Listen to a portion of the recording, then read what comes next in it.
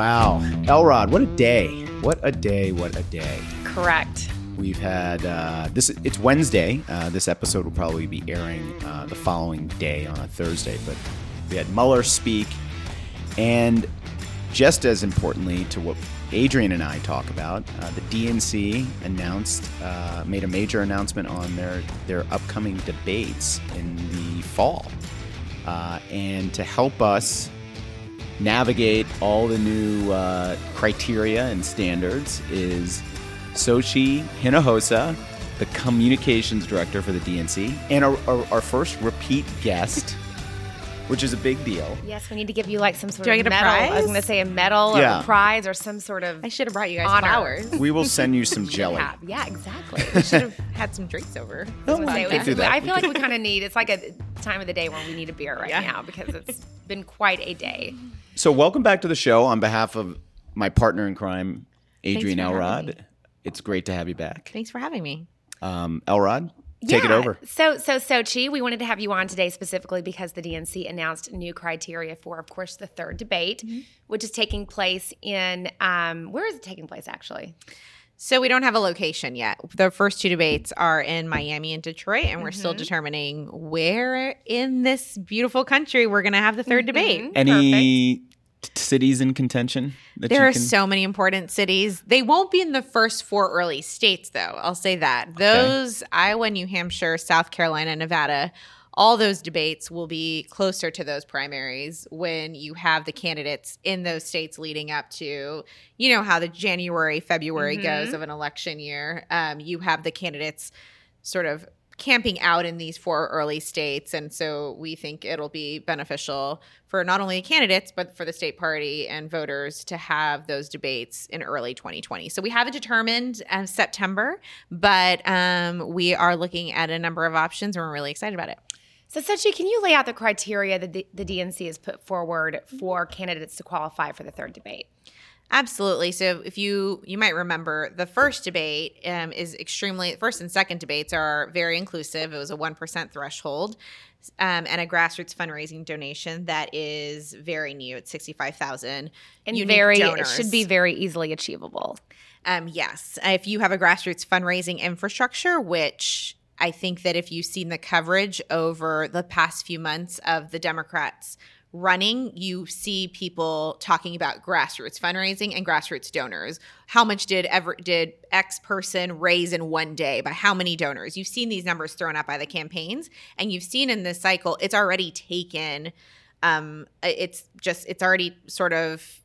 In itself, it's something that's big when it comes to the media and campaigns. And so it's also just a functionality of a modern day campaign. It's just Absolutely. something that every modern day campaign should have. It's a necessity, and it's something that if you want to take on Donald Trump, who is one of the largest grassroots fundraisers, and we saw that in the 2016 election, you have to have that if you want to take him on. So as we head to September, what we've always said is that the threshold will go up. And so we tweaked it both on the fundraising side and the polling side. On the polling side, it will go up to 2% in 4 or more polls. We lay out about a dozen or so national and local polls in case you have a strategy in one state. We want to make sure that we are reflective of some of the early states. And then we also have a grassroots fundraising threshold, which is doubling from 65,000 to 130,000 unique donors in 20 states. So that it's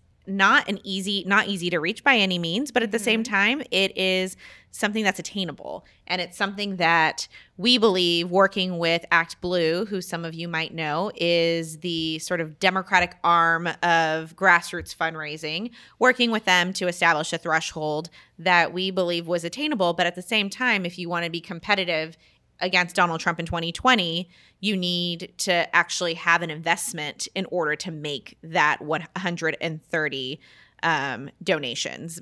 But with that said, if you have reached 65,000 donations already for the first two debates, that counts towards September. So that is, 3 months out. The qualifying deadline is at the end of August. So you have 3 months to reach this. Yeah, and a lot of candidates have already announced that they've surpassed that 65,000 donor threshold, which means that people are still building on that number to get them to 130,000 by the time the August 28th deadline rolls around. Absolutely. You've probably seen, if you check your inboxes today, you've probably seen emails from candidates already saying the DNC raise a threshold, help me qualify for the next debate. And that happened even before this threshold was rolled out. And by the way, I think that's really smart because the way I got an email, I think within 30 minutes, maybe 45 minutes from Cory Booker, which was really smart because not only is his campaign capitalizing on this moment to raise money, but it was written in such a respectful way that basically, it didn't throw the DNC under the bus. It just basically said, hey, listen, the DNC is, increased their threshold for the third debate, help ensure that I qualify by making a donation today. Mm-hmm. And Xochitl, is there a minimum financial donation that somebody has to make in order to read? Like, can they just give $1? They can give $1. That is totally fine. And we encourage, it's a way for people to show their support towards these campaigns. And frankly, a way to engage voters very early on in the process. They're investing in a candidate. You see some voters investing in multiple candidates. They want to see a broad debate stage, and they are interested in multiple people. They might not have their mind made up. And so we're pretty excited about this. But I think the most important thing is that it's giving a voice to the grassroots. Mm-hmm. And that's important. And I don't think that anyone can argue against that. Xochitl, if there are more than 20 candidates on the state, or more than 20 candidates qualify for the first two debates, the one in Miami and then the one in Detroit, you guys came out with a way to determine how who those 20 people would be, right? Absolutely. That's something that we had to think about now that we have more than 20 people in a race. I don't know if you guys thought that there would be more than 20 people in the Democratic primary. I mean, I would actually want to say something really funny on that note. I had a drink with John Podesta about a year and a half ago, and he predicted that he thought 25 to 26 people would run, and I said, no way. And he was right. Well, funny thing about the show is we were kicking around the name 20 for 20 before we settled on electables. I'm glad that we settled with the electables. Yeah, I know, instead. but so I think we thought that there was a possibility, but I think any reporter you talk to, probably early 2017, and even in 2018, they would say, you really think there would be 20? But with that said, we had to come up with a mechanism in order to determine if there were more than 20 people who qualified, who exactly would make it on that stage. And so what we did is if you made both thresholds, so both grassroots fundraising meets 65,000 donations and the 1% threshold in 3 or more polls, if you meet both, you get on the debate stage first, then followed by the people who just made the polling threshold, then followed by the people who just made the grassroots fundraising threshold. And I think it's important because I think that if we have yet to see who has made the debate stage, and that will be something that's very exciting that will happen in the next 2 weeks. But we're at least seeing a lot of enthusiasm with grassroots donors when it comes to this threshold. And you guys also, correct me if I'm wrong, you also determined how the drawing system for the debates, because I know there were some questions about that, but you guys came up with a solution, right? We have a solution for everything. Of course you do. You guys have been very, very savvy and methodical about all of this. Thank you. It has been one of the things that Tom Perez said from the beginning is that he didn't want an undercard debate. And that was, not sure if you remember that from the 2016 or I guess 2015, that's when it started, the Republican debates, the kids' table, how much of a disaster that was. And he heard from strategists and others that if you were on the kids' table, your chances were over. It was done for you. Your campaign was over. That was a terrible PR image. I mean, everybody made fun of the kids' debate, and it just made everybody look kind of like, to borrow a word from Donald Trump, losers. Exactly. So we were able to get networks to commit to two consecutive nights of prime time, which is huge for Democrats. And so we not only have it for the first two, but we have it for the third debate. And so how we're going to determine who is on the debate stage, given that we don't want an undercard debate or a kids table, we will be looking at the candidates who have polled 2% and higher and draw from that and divide them between the two nights, and everyone under 2% and draw from that and divide them between the two nights. So it is a sense of random, but it's ensuring that you don't have a kids table. So that was the only way to do it. We thought you could have a random drawing and you could end up with a kids table still. When's the drawing? And will this be on Facebook Live or Instagram? I want to watch this thing. I know you do want to. You probably want to have your show live from this. Let's do it on the Great electables. That would be so much fun. Doug and I can alternate back and forth on picking the Yeah, it'll be like the NBA lottery. It would. I'm sure you would have a lot of people tune in. Everyone would be listening. I think this is something you should ask the chairman about. I'll ask him. I'm on board with this. So NBC will work on announcing that soon, but we're trying to find a mechanism so that we are fair in terms of there is some sort of, campaigns can be involved in it some way. Great. That's great.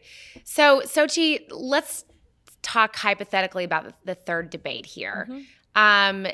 You've got 2 nights reserved for ABC, but what happens and Univision, right?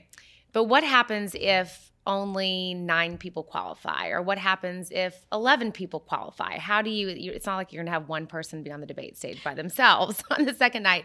So do you have any idea how you're going to sort of structure that process? We're still trying to figure it out, but I think that we will have I think a good amount of our candidates will make the debate stage for September. Or at least I am, given the amount of enthusiasm with grassroots fundraising, I'm optimistic that you will have a good amount of people. And by the way, it means that up to 20 people can qualify. Yeah, I mean, you still have the same slots that you do for the first 2 debates. Absolutely. You can have the reason why we are having the qualifying period between June 28th and August 28th is because both of you're strategists. If your candidate has a great night, you see a jump in the polls, right? If they were able to make an impression, which means a jump in donations. And so we know that there will likely be a lot of polling after these debates because it's the first time that you've had all the candidates sort of sell themselves to the American people on a stage. And so it's a great way to start capturing how voters are feeling about it, and you have people tuning in.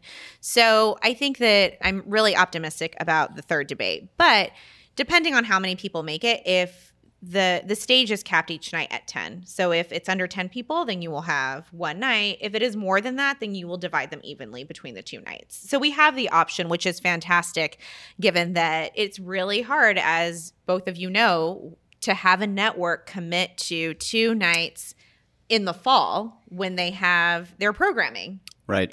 Right. And I think you bring up a really important point, Xochitl, because there are so many competing interests when it comes to primetime television in the fall, especially post Labor Day. And it's hard to really find that time frame that networks will give you where they're giving you 2 consecutive nights of debate coverage. So what kind of criticism has the DNC heard today, if any? Maybe not. Maybe all candidates love this plan. Well, we've heard, I think there are campaigns that are out there who are, worried about the investment in the grassroots infrastructure investment, and also, about the polling. Some people got into the race earlier than others, and because of that, some people are polling higher because they've been able to campaign out there. And so I think that people are always nervous about, what does that mean for me going into the third debate? Will I make it? Will I not? I'm not sure if I made it yet for the first and second debate, but what will that mean for the third? And but I think that goes with any large field. There's a lot of uncertainty, and there's a lot of uncertainty for some of these candidates. And so I think that if you're on a campaign, it can be hard at times. But we've been very transparent at the same time that the threshold will go up. And we told them very early on this year that would happen. And so if you are a campaign looking at this, you would have fundraised throughout this entire time, not just when you met the 65,000. Knowing that the number would likely increase. Exactly. And I just want to state to the the listeners out there that, when you're thinking about this, and if you feel like, oh, maybe the DNC is treading too much into the process, which I certainly don't agree with, and neither does Doug, you got to keep in mind that we simply cannot have debate stages with 22 or 23 candidates going into January of 2020. I mean, that's just not functional. The DNC has done such a great job of negotiating with networks to even get 2 nights so that you've got 2 separate nights with the debate stages of up to 10 people. But this is just not a sustainable process. And I think you guys were very open and transparent for the first 2 debates and allowing so many people to participate. But if you don't strengthen the thresholds, then that either results in an undercard debate, or it means that we just keep having these large debate stages where maybe candidates have a chance to say 2 or 3 things the entire night. And that's not what a real presidential campaign should look like, I think, as we get closer to the caucuses. You want to debate on the issues, and you want the voters to hear and be able to make a decision from those debates. Some states have the opportunity to see these candidates all the time, like the first 4 early states, but others don't. And it's the first time they don't have the luxury of having a candidate go to their backyard. And so they want to hear for this themselves, who should they be supporting and who has the best ideas. And so our goal is to not only showcase our candidates, but to make sure that we are doing it in a way that we can allow the voters to make up their mind and to really engage in this process. And so we figure that we did both with this threshold. Running for president is not easy. Are you going to run? No. There's still time. Maybe. I don't know if I'll make the donation criteria. It's not easy. Taking on Donald Trump is going to be the hardest thing whoever our nominee does in their career. So I think it only makes sense to have a bar that you have to qualify. You have to hit in order to qualify for these debates, and you have to demonstrate that your campaign is making progress, that you're picking up traction in the early states and nationally with donations. I think this will spur campaigns to make some decisions earlier than they probably typically would have in terms of advertising. So if they're looking at going up on TV maybe earlier than they typically would, so that they can reach that 1 or 2% threshold either for the first debate or I think the second debate is going to be even more critical, because I think the numbers, I think we're going to see certainly not 19 people on the stage during the third debate. But in order to get that 2% threshold, that you may see people going up on TV or maybe significant digital buys to raise their name ID, which will help with their polling. And I think that, that will also help with their grassroots fundraising. Absolutely. And so, instead of sort of holding on to this money and dumping it, later on in the fall or early winter in Iowa or New Hampshire, they're going to have to figure out how to use this more spend it wisely, but probably earlier. Absolutely. And I also just want to remind everybody that Hillary Clinton, you saw a lot of enthusiasm in her campaign early on, and she nearly doubled this grassroots fundraising threshold by the end of June of 2015. Now, I think that a lot of people never saw her as the strongest grassroots fundraiser, but she was, right? And I think people forget that. People forget that she did have a following. So when I think you're looking at this, it's achievable. She was the nominee, right? She had sort of momentum behind her. People were excited about her. And so I think that when you're, as we're looking towards 2020, you need to have a candidate who will also have sort of that energy and that backing. And for context, Xochitl, I think I heard this today, that the only candidate who went on to be the nominee of a part of the Democratic Party that was polling at 2% in the off year of the presidential election, so 1975, was Jimmy Carter.